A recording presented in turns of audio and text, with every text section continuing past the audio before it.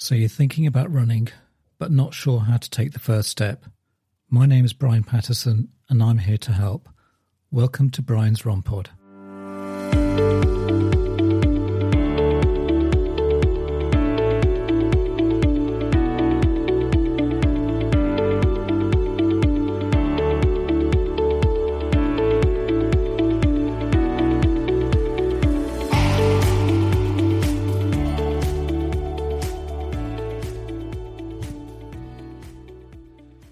In the second part of my discussion with Katy Kennedy, Into the World of Running, aiming to help listeners overcome hurdles, enhance their performance and revolutionize their runs.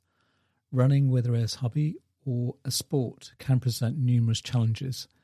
These can range from physical discomfort and demotivation to rising costs associated with the running gear. This episode is designed to provide practical solutions and insights to both seasoned marathoners and beginners lacing up their shoes for the first time.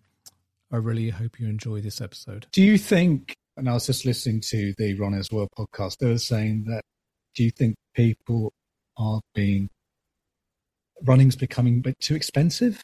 Because now you can buy really expensive, you can buy Kipchoge's running shoes, which are like really expensive, or there's specific running shoes which have been made by Adidas, which only last for 50 miles, but they're really, they're tremendously light or something like that. Do you think over the years, or maybe since you've done your research, has that been a factor? No? I definitely think running has become more expensive since I started looking at beginner runners, because when I was doing my third study, which was on podcasts, I had some really simple advice for my participants about find a comfortable running bra, find a pair of shoes which are comfortable. They don't have to be that expensive. And at the time, you could buy an okay pair of running shoes for £30 or £40, and I'm not sure that's the case now. They might be 70 or 80. You don't need to spend £200 on a pair of shoes, that's for sure. And you still don't really need to spend that much money. You can go to the Decathlon and get yourself out for not that much money. I think it's important to be comfortable. Yeah, I did have a bunch of participants who complained bitterly that their bras were not supportive enough and the trousers were falling down while they were trying to run. So I think it's important to be comfortable. I don't think you need to spend a fortune, definitely not. And it is still one of the cheapest sports out there. If you're going to play tennis, you still need a decent bra. You need a tennis racket, which is 150 quid. I'd still say a gym membership is 50 quid, 100 quid a month. Yeah. So in terms of actual cost of exercise, running is still pretty cheap and accessible, even if it has increased in price recently. That's right. What do you think has been one of the barriers to people just getting out the door? Well, there are many. There are many. I mean, I think everyone struggles to get out the door, I have to be honest. The other day, my son dragged me out for a run, and I was like, I would not have gone if you hadn't dragged me out. I would so not have gone.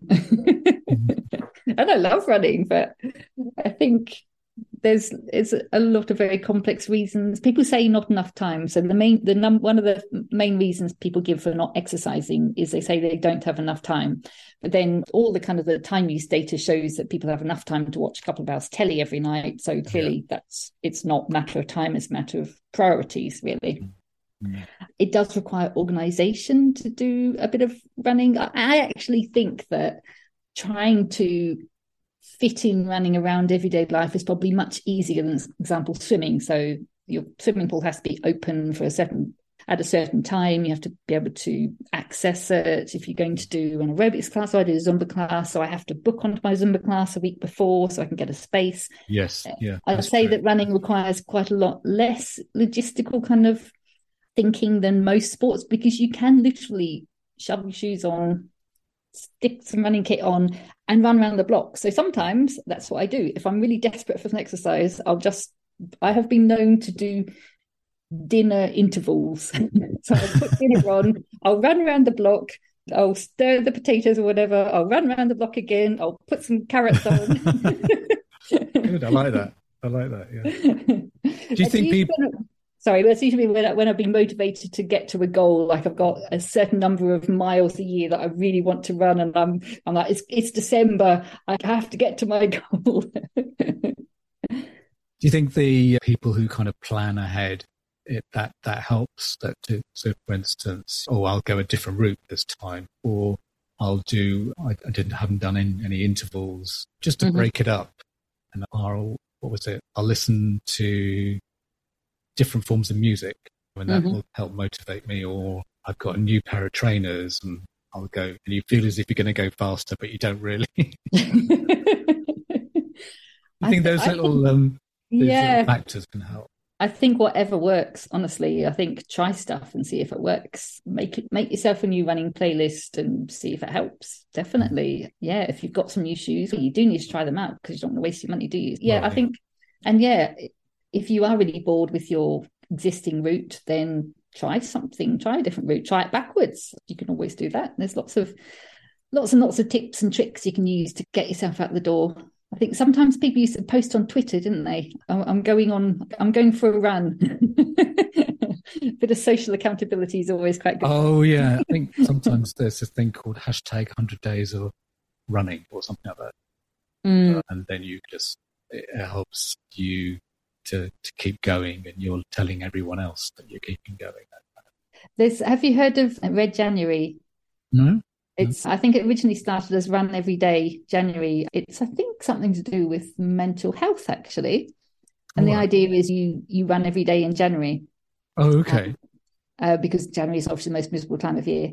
Yeah. And it's also like when you start New Year's resolutions and so on. Yeah, that seems to be a real thing. I think they might actually have extended it to other forms of exercise as well, for people who, for example, don't want to run. But having a streak is sometimes a really good way of keeping people motivated. If you have to run like 1 mile every day, otherwise you'll break your streak. That can be very motivating for some people. Not for me. I would hate it. I would be...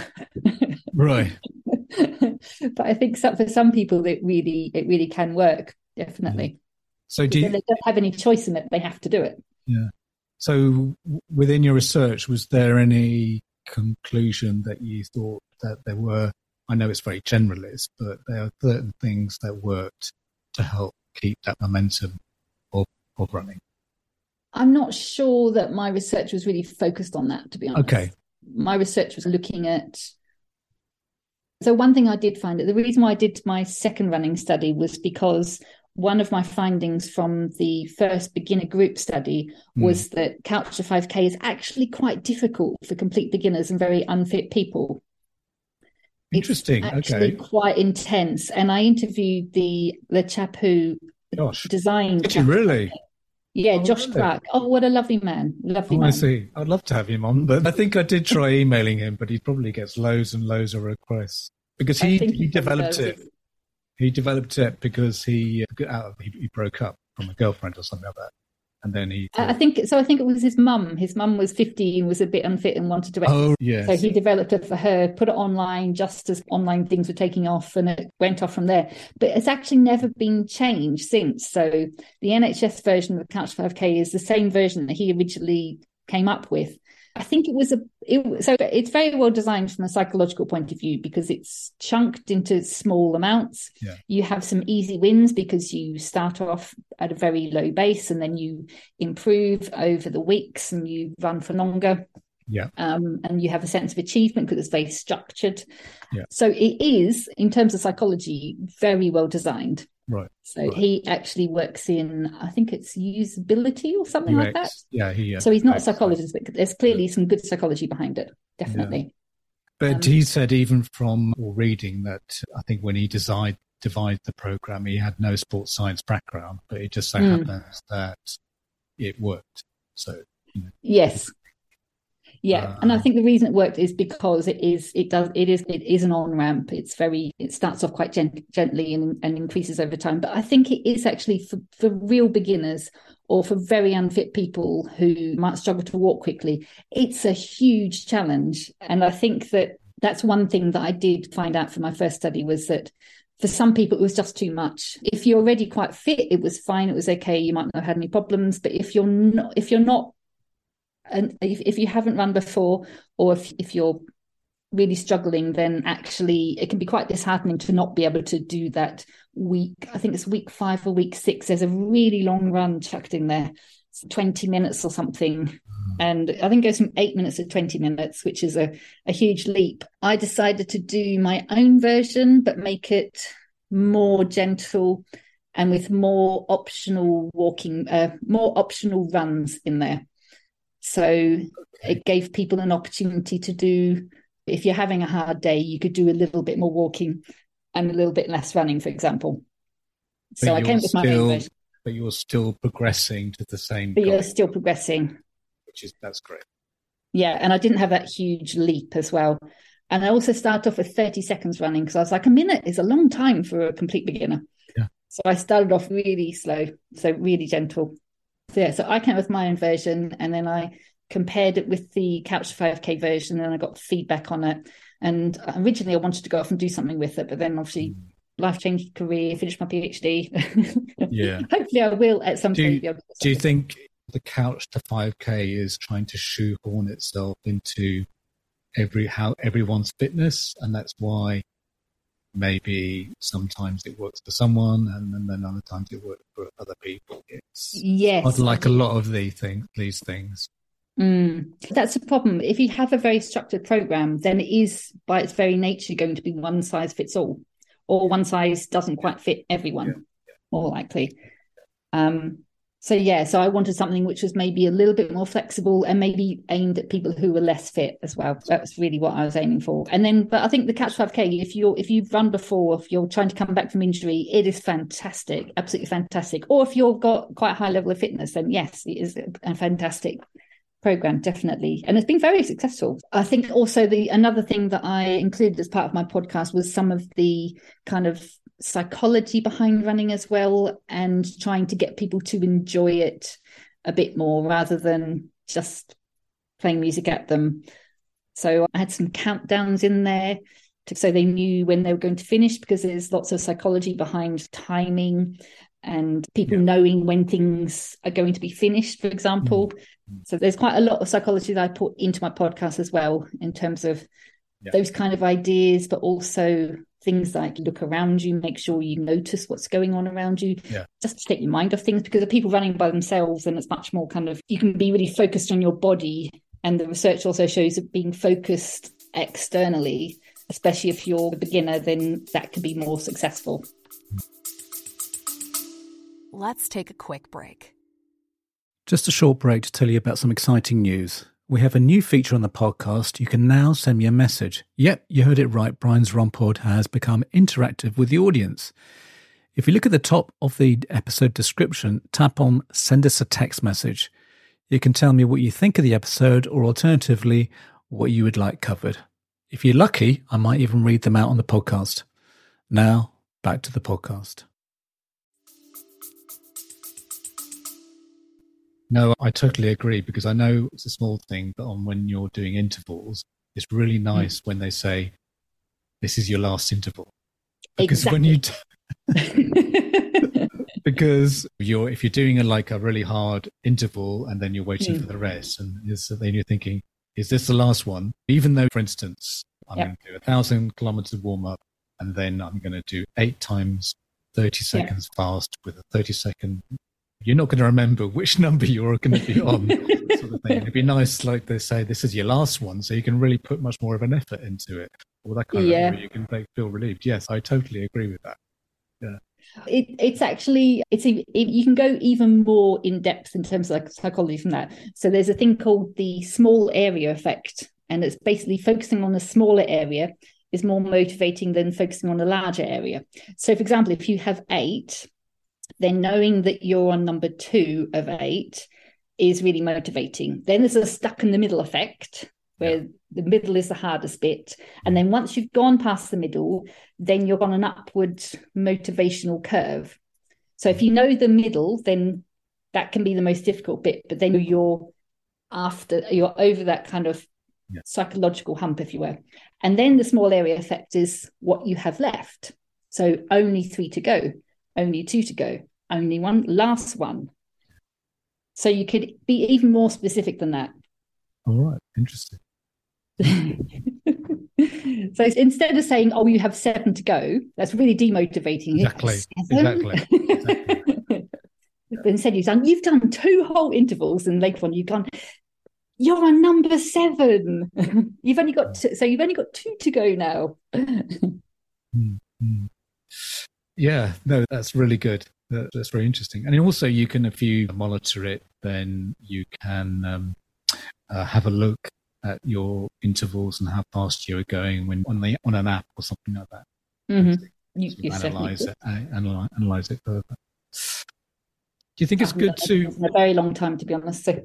I'm a bit sort of paralysis by analysis, me. Sort of. And then you're clearly very into the data, which I admire. Yeah. But as to what I do with the data or whatever, I always find that it's all very much having a lot of data and that kind of thing.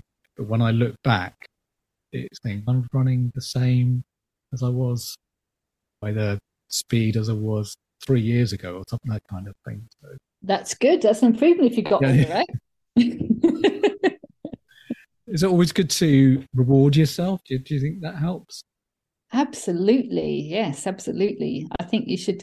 I think especially for beginners, once you've started doing the Couch 5K, I think it's a really good idea to give yourself a big pat on the back, tell people so they can congratulate you. You give yourself a round of applause. I think actually celebrating the end is always a really good idea, and just taking some time to think about, oh, look, I've accomplished this. I think that's why the K and similar programs are really rewarding, because you can see a huge improvement over a relatively short period of time.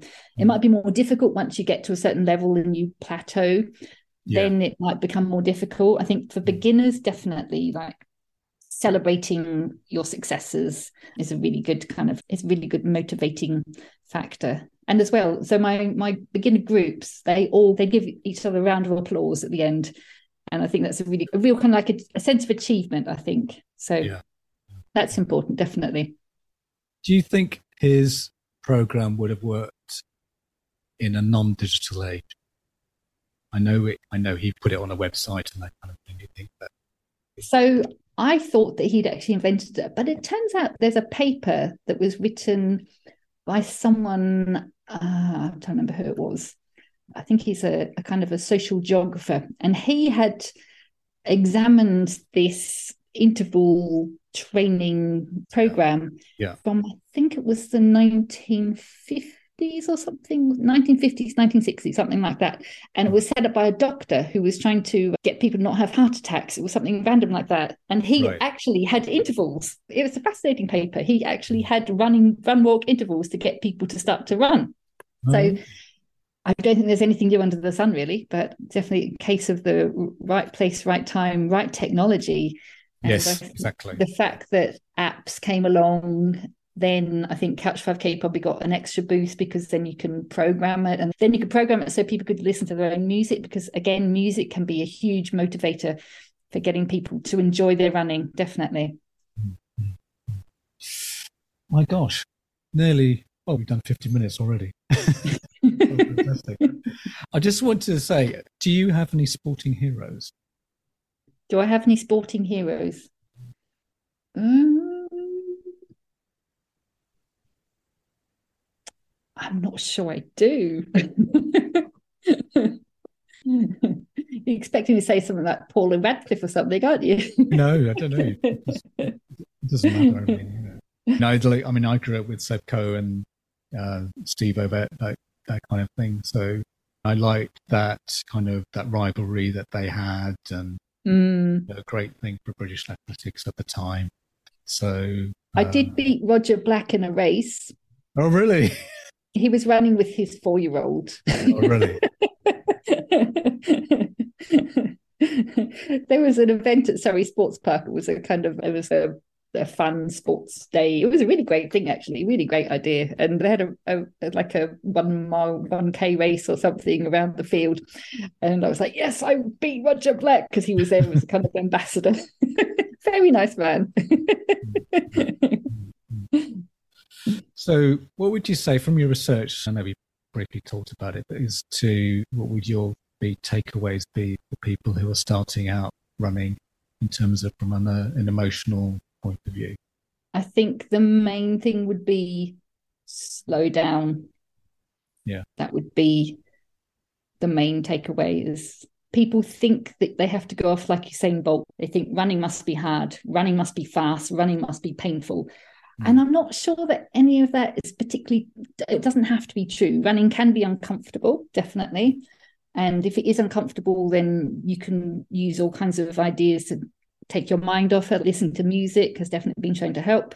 Examining your environment, running with someone else so you can talk to them. Yeah. Loads of different ideas like that to like distract from the discomfort. But I don't think it should be painful. I don't think it should be hard. I think you should try to enjoy it. Definitely. You shouldn't. I think it's very much a very macho idea about running should be fast, should be hard. And I don't think that's necessarily true. I think, especially for beginners, if you want to run for the long term, you should not go off like a bat out of hell because it hurts. It's painful. You'll get injured, you'll give up, and nobody wants that. So I think your aim at the start should be, you'll improve anyway. If you just go out and jog a bit, you will get better naturally. You'll get fitter. Yeah, exactly. So I think my number one takeaway would be slow down, enjoy yourself. Okay, yeah. And then maybe, I don't know, just just get some proper running kit and whatever. But don't get definitely all the peripheral. Get a good bra. Yeah, and don't get the peripheral. A good bra and good shoes. So I know I find it very hard to not go running with that watch. I think I just can't do that. But some people do, and it can be quite invigorating. And sort of I think physical comfort is important. Yes. So if it's a really hot day, then yes, go when it's cooler. Take some water. Slow down. I think actually making sure you're physically as comfortable as you can be is also really important. Yes, definitely. We're just coming to the end of the podcast. I hope you've enjoyed this podcast because I know you have done one yourself as well. Mine was very different. Yours is very different. Did you listen to many other sort of beginner podcasts? So I had to listen to a lot of Laura from Culture 5K when I was doing and a lot of really terrible music because I had to find the music all myself. I don't listen to so many exercise podcasts at the moment, but I have in the past. There's a wonderful one by a Swedish man. I'm not sure he does it anymore. I used to listen to a lot of podcasts by people who were out running and they interview people while they're running. I love that kind of thing. So maybe maybe you get out of your spare room and onto the road. Yes, yeah, that's right. Or maybe get a bit fitter, and then I can actually ask the questions and then make notes about it with the answers. Anyway, Katy, thank you very much for agreeing to come on, and I also thank you very much to Tamsin as well. Tamsin is wonderful, isn't she? Yeah, she's wonderful. In fact, so I interviewed her a couple of weeks ago, but please do listen to that. But, I definitely will.